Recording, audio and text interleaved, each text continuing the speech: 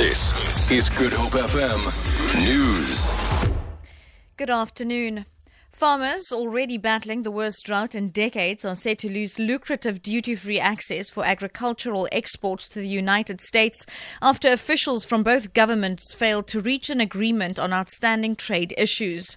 Sources say a January 4 deadline will definitely be missed. South Africa exported 3 billion rands worth of agricultural products to the US last year.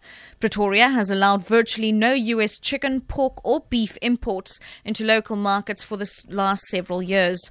On November 5th, US President Barack Obama announced that the US would suspend South Africa's AGOA agricultural benefits on January 4th unless Pretoria lifted the ban on US meat imports.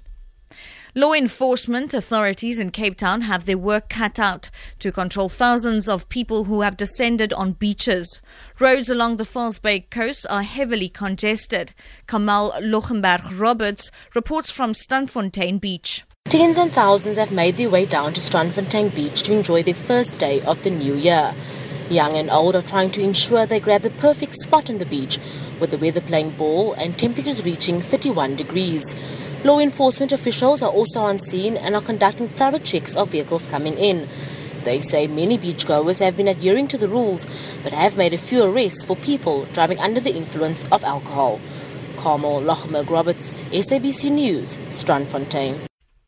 2 drownings have so far been reported, one at the Strand Jetty and one in Clifton. City of Cape Town Director for Safety and Security, Richard Bosman. One has been confirmed, a 16-year-old youth at the Strand Jetty. Currently, we're searching for a 10-year-old child at First Beach in Clifton. There is an air search as well as a land search on the go. Body hasn't been recovered yet, so that search is still ongoing. But we've had approximately 15 near drownings today so far, where the lifeguards have removed people from the water and saved people's lives. Cape Town traffic officials have appealed to the public to avoid trying to get onto beaches in and around Cape Town. Officials say roads leading to beaches across the peninsula are extremely congested and beaches have reached capacity stage. Public hospitals in the Western Cape have seen the delivery of about 40 babies since the dawn of the new year. Spokesperson for the Provincial Health Department, Bianca Carls, says the number could rise as more hospitals need to submit their numbers still. Carls says the highest number of 8 babies was delivered at the Mowbray Maternity Hospital in Cape Town. The number of babies comprises of 19 boys and 19 girls, 27 of which were born in the Cape Town metropole and 11 in the rural districts.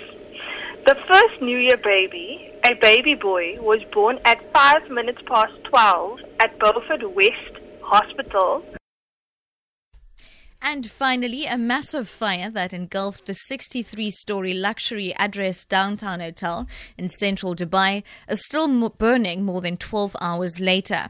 The fire began shortly before a New Year's fireworks display. An investigation is underway into the cause of the blaze. This British tourist was residing at the hotel. We were obviously, evacuating before there being an official alarm and stuff.